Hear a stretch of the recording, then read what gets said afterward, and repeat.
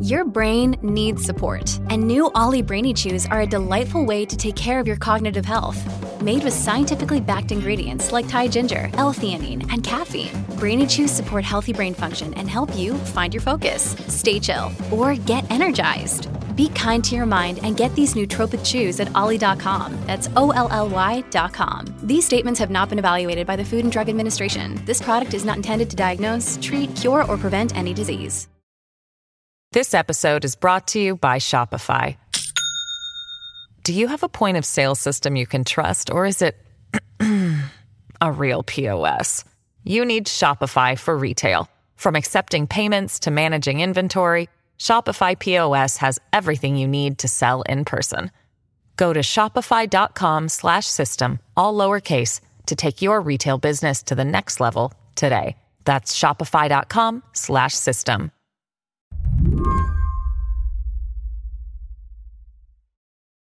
Each day, Claire Suddeth shows up at her baby's daycare and goes through a ritual that is wholly unfamiliar to me.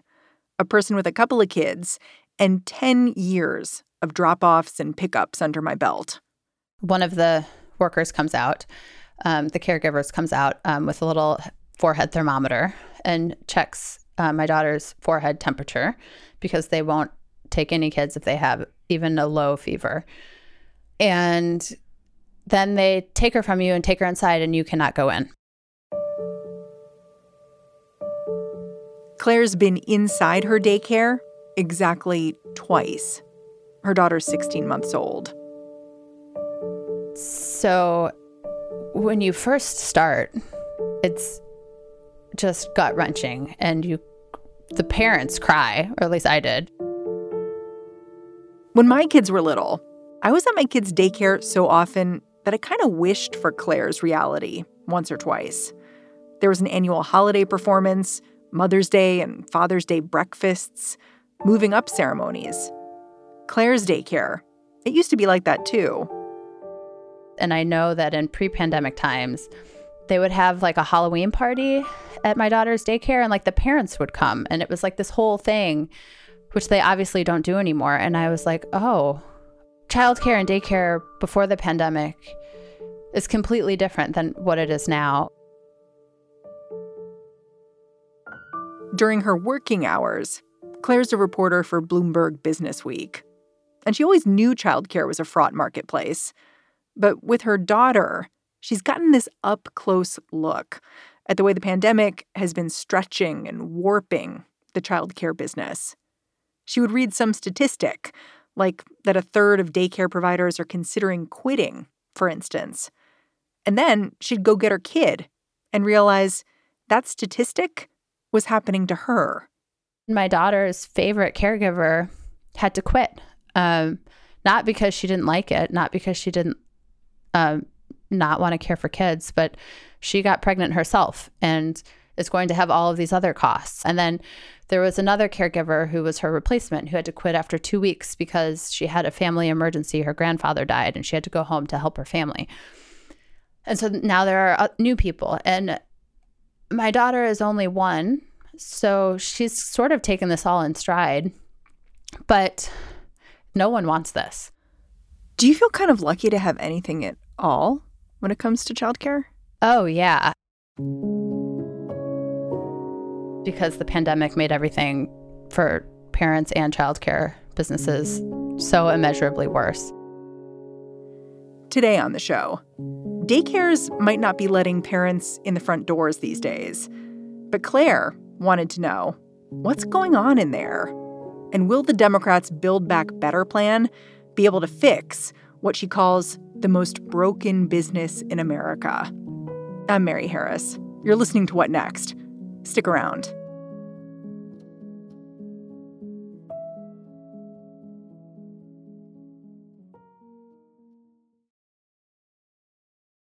This episode is brought to you by Discover. When it comes to your finances, Discover wants you to know they are the credit card that is always there for you. With 24/7 U.S.-based live customer service, everyone has the option to talk to a real person anytime, day or night. Yep, that means no more waiting for, quote, normal business hours just to get a hold of someone. We are talking real service from real people whenever you need it. Get the customer service you deserve with Discover. Limitations apply. See terms at discover.com/creditcard. Your article was called How Childcare Became the Most Broken Business in America. So I'm hoping you can explain a little bit how we got here. Because the weird thing about childcare is it's not a secret that the system isn't working. Like Treasury Secretary Janet Yellen has said, childcare is a textbook example of a broken market. So why is that the case? Well, while the U.S. government has been hesitant to subsidize daycare, childcare, it has no problem regulating it, as it needs to. Over the years and decades, we have come up with a list of rules that licensed childcare facilities have to follow, and they get inspected to ensure that the children that they care for are safe. The priciest regulation, this is like the real sticking point. You know, there's like square footage per child and fire safety codes, earthquake preparedness, CPR classes. Obviously, you have to take infant CPR, all that sort of stuff. But the priciest one, the one that is like why childcare is so expensive, is that you need one caregiver for every 3 to 4 infants, which is children 2 or younger, depending on the state. So some states say 3, some states say 4. And the reason that is because babies need constant supervision. So the labor costs are so high for childcare relative to other industries. It's like 60% of a childcare center's costs go to wages. I read that by comparison, like a restaurant spends 30% of their budget on wages. So it's double. Yeah. And restaurants are also fairly labor intensive. You know, like, yes, there's some automation in fast food restaurants, but like if you go to a restaurant and you sit down at a table, a server is going to come over to you, but a server can see a lot of different tables with a lot of different people. They're not serving 3 customers per server for 8 to 10 hours a day at a stretch with only small breaks. With childcare, there is this unresolvable tension. You need a certain number of workers to look after the kids for regulatory reasons, for safety reasons. But more teachers means more salaries to pay. As a result, the people who run childcare centers squeeze as much money as they can out of every family. You know, I pay $22,000 a year for daycare in Brooklyn. I don't know the salaries of the people who are caring for my daughter right now as I'm talking to you, but I can guarantee they're not making bank, right? And if you want them to make more money, which I want them to make more money, they provide a service that like I can't put a price tag on because I can't pay what I think that they should be paid. But if you want to double their pay, then you're going to double my costs. I mean, not exactly, but close to it, right? So instead of $22,000 a year, I would pay $35,000 a year. And then I guess you have to make a choice, which is, right, can I afford $35,000 a year? How much of my paycheck is that? Right. And every time it goes up, as it has risen exponentially, like the cost of childcare since the 1970s is like so far off the charts. It's so far beyond inflation and stuff. It's like, it's kind of like, you know, healthcare or something like that. Like we know it's so expensive. And so many working parents are already priced out that when you raise prices that much, even more people are priced out and it becomes less affordable. Yeah. I mean, one of the things you found in your reporting was how the costs, as they get passed on to the consumer, the way that those costs, they follow women, especially throughout the rest of their lives. The fact that they have to invest so much in childcare just to sort of keep moving means that later on down the road, they're much worse off. I wonder if you have a story that exemplifies that.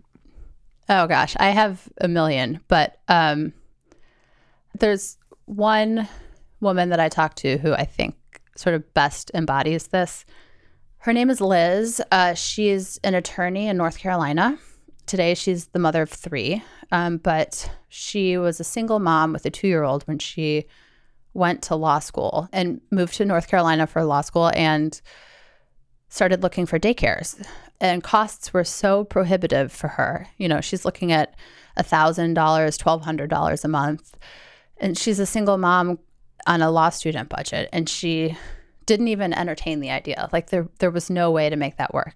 She applied to a state program in North Carolina for low-income women going back to school, but it turns out it's only for undergraduate degrees. So long story short, she didn't qualify, so didn't get any money through the state. So instead, she took out a student loan and used her student loans to pay for daycare so that then she could go to law school and become a lawyer and make more money.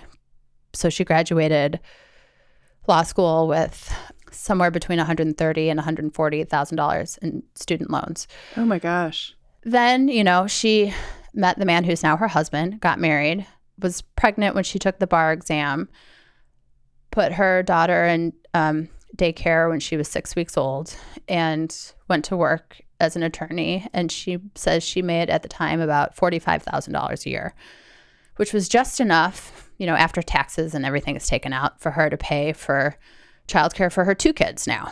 So she's a lawyer, she's making money, it's all going to childcare so that then she can continue to be a lawyer. And she kept saying, I just think of this as an investment in my future. At some point, this is going to work out. So she's not even making money. No. She's just working to pay for childcare. She's just working to pay for childcare as a lawyer, you know. So she's essentially like working on spec.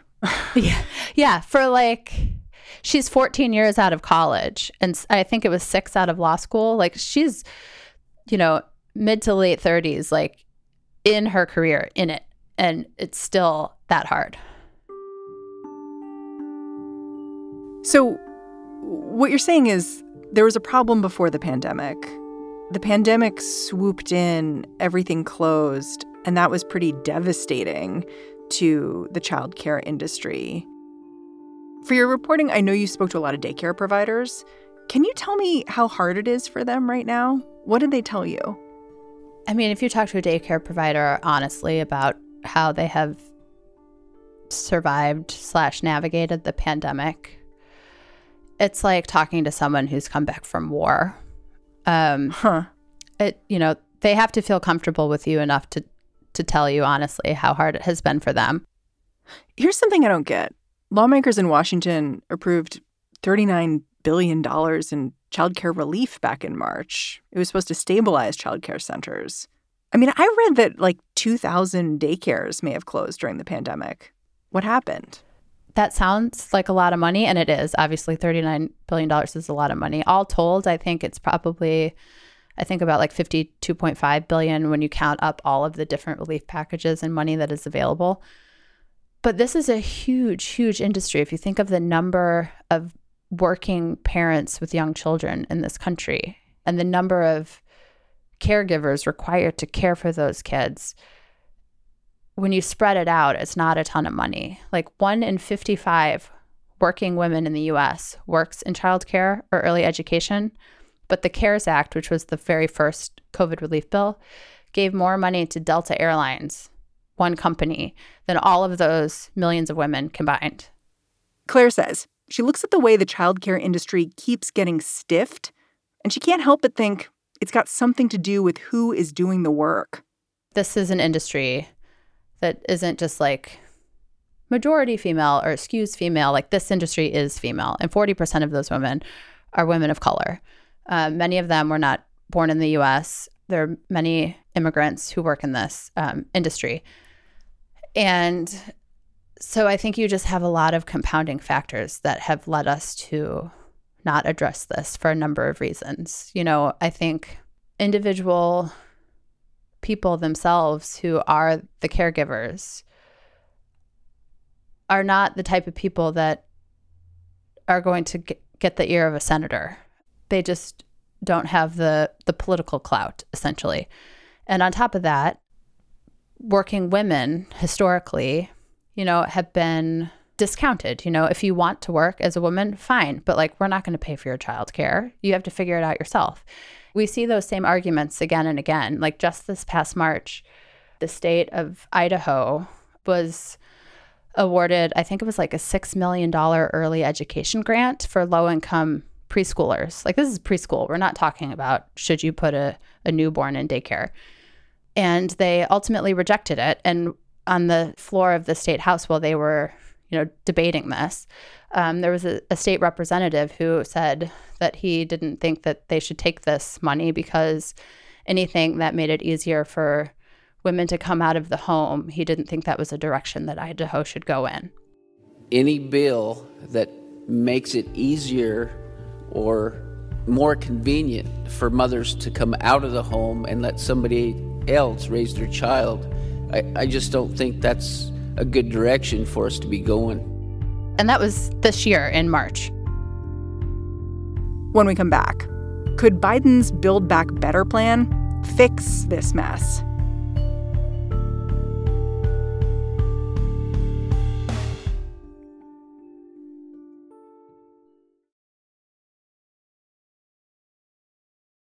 This episode is brought to you by Shopify. Do you have a point of sale system you can trust, or is it a real POS? You need Shopify for retail. From accepting payments to managing inventory, Shopify POS has everything you need to sell in person. Go to shopify.com/system, all lowercase, to take your retail business to the next level today. That's shopify.com/system. This episode is brought to you by Progressive Insurance. Hey, listeners, whether you love true crime or comedies, celebrity interviews, news, or even motivational speakers, you call the shots on what's in your podcast queue, right? And guess what? Now you can call the shots on your auto insurance, too. Enter the Name Your Price tool from Progressive. The Name Your Price tool puts you in charge of your auto insurance by working just the way it sounds. You tell Progressive how much you want to pay for car insurance. Then they'll show you a variety of coverages that fit within your budget, giving you options. Now, that's something you'll want to press play on.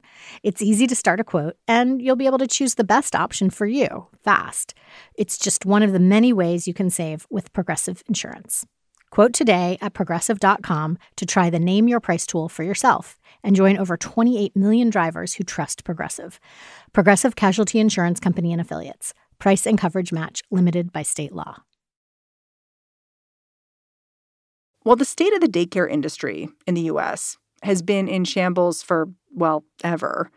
Earlier this year, there was this glimmer of hope in Biden's Build Back Better plan. One of the bill's largest sections is devoted to fixing childcare infrastructure. It gives out subsidies for a large number of families to cut the cost of care or even make it completely free. But Claire Sudduth says, don't get too excited. The daycare industry is sort of like a Jenga tower. If you move one piece, another is going to come loose somewhere else. I think the most important thing to understand about Build Back Better is, let's say it passes, and tomorrow we wake up and everything is, Congress has gotten their act together. Right, because that's not a given. Right. Let's say that, what is proposed now is enacted. It's not creating a whole federal program. It's not even creating a whole federal subsidy program. All it is doing is saying to the states, hey, we have a bunch of money that's available for you if you come up with your own childcare plans that meet a bunch of this criteria. But it is contingent upon all 50 states coming up with their own unique plans of how they're going to fix childcare within that state. That sounds like a lot of work. Yeah. And it, Build Back Better includes a lot of things that are necessary, completely necessary. It is going to cap costs for families. There's like different sort of income thresholds and different percentages, but in general, it caps it at about 7% of a family's costs and makes it completely free for low-income families. That would be great for parents and people struggling to afford childcare to begin with. It also says you have to raise salaries for childcare providers to a living wage. Yeah, so it doesn't exactly say what a living wage is, but I think that the general idea is that it would be sort of on the equivalent of like a kindergarten teacher salary.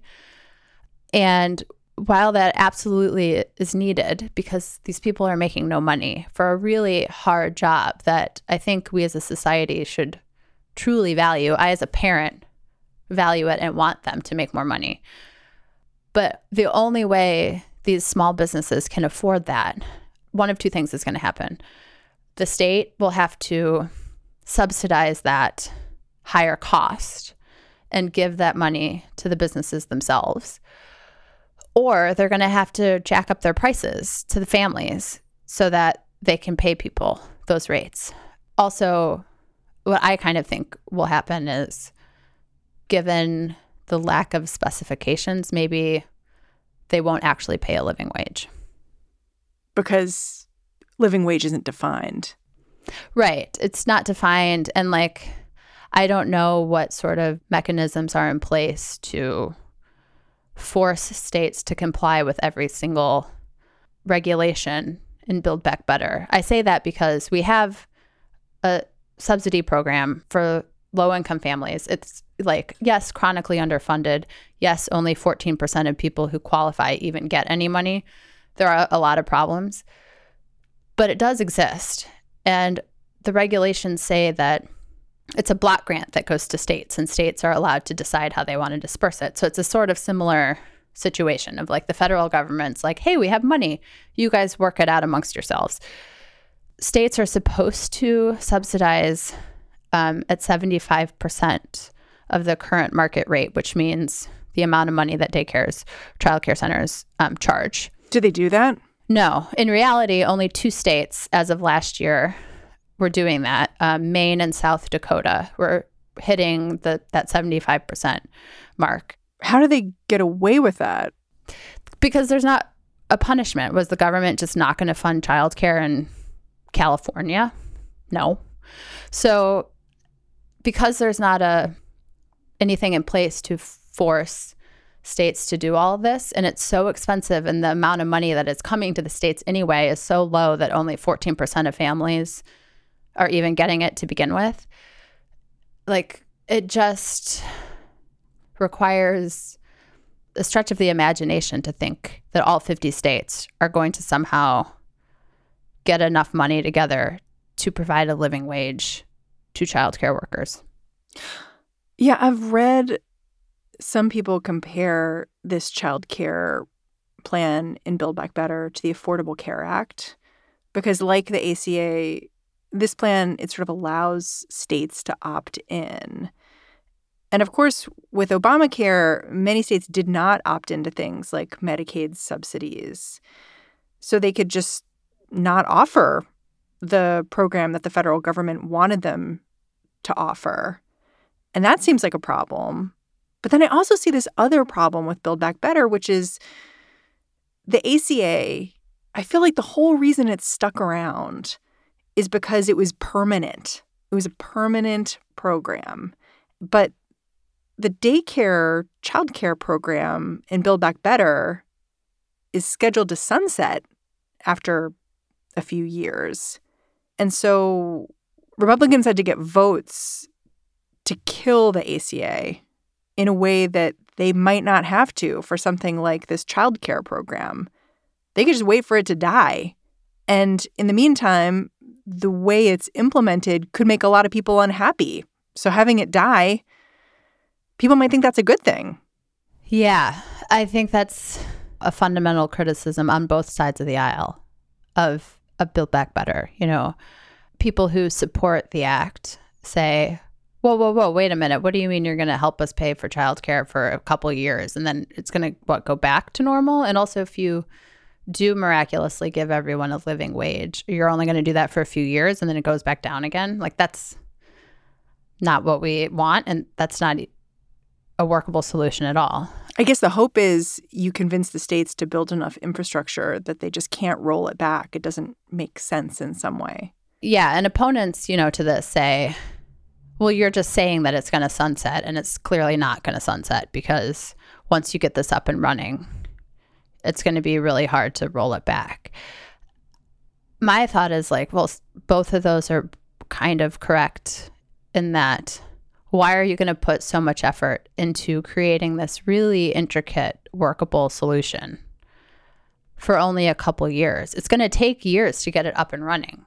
And then you don't get the money again. Like, the concessions that politicians have had to make to get this to even be on the table are such that I worry about the feasibility of the program. And yet at the same time, I think, well, I'm not saying don't do it at all, because clearly the road we're going on now is not good. Yeah. Even if this bill passes, you've really sort of opened my eyes to a system that's in crisis right now. Would money from Washington reach childcare centers in time to, I don't know, help the people who are looking after your daughter? I mean, listen, I think the U.S. government, when it wants to get its act together, has done incredible things. So it's possible. But by doing it as this sort of like stair step thing of like, well, then we get the money to the states, and then the states give the money, you know, have to come up with a system, and providers have to sort of apply to join this program. You know, if a state comes up with something tomorrow, you know, Build Back Better passes tomorrow, and a state surprises us by having something ready to go, providers still have to apply to join the state's program. Like, how does the state find the providers? It's not an immediate fix. You know, I think at best it will take a few years. You know, when I talk to providers who sort of made it through the pandemic this far, a lot of them applied for the small business loans and the payment protection program and all that sort of stuff. And those programs had their own issues, but they did ultimately give them money. But they're still struggling. I mean, half of childcare providers now are still saying they're losing money. Are the providers you're speaking to optimistic? I think the ones that I've talked to about it have said that they want it to pass because they know that the way that their industry works now is not ideal. But they worry about those high labor costs. And so they're hopeful, but, you know, at this point kind of so battered and shell-shocked that, you know, I don't think anyone thinks that this is like the thing that is going to save them. Claire Sudduth, thank you so much for joining me. Thank you. I'm sorry this was a bit of a downer. Claire Sudduth writes for Bloomberg Businessweek. And that's the show. What Next is produced by Carmel Delshad, Daniel Hewitt, Elena Schwartz, and Mary Wilson. We're led by Allison Benedict and Alicia Montgomery. And I'm Mary Harris. You can go track me down on Twitter. I'm at Mary's Desk. But in the meantime, if you're staying off social media, I'll catch you here tomorrow.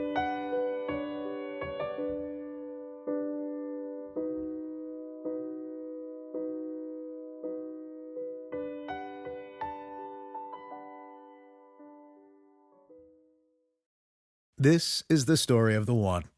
As a maintenance engineer, he hears things differently. To the untrained ear, everything on his shop floor might sound fine, but he can hear gears grinding or a belt slipping. So he steps in to fix the problem at hand before it gets out of hand. And he knows Grainger's got the right product he needs to get the job done, which is music to his ears. Call, click Grainger.com, or just stop by. Grainger, for the ones who get it done.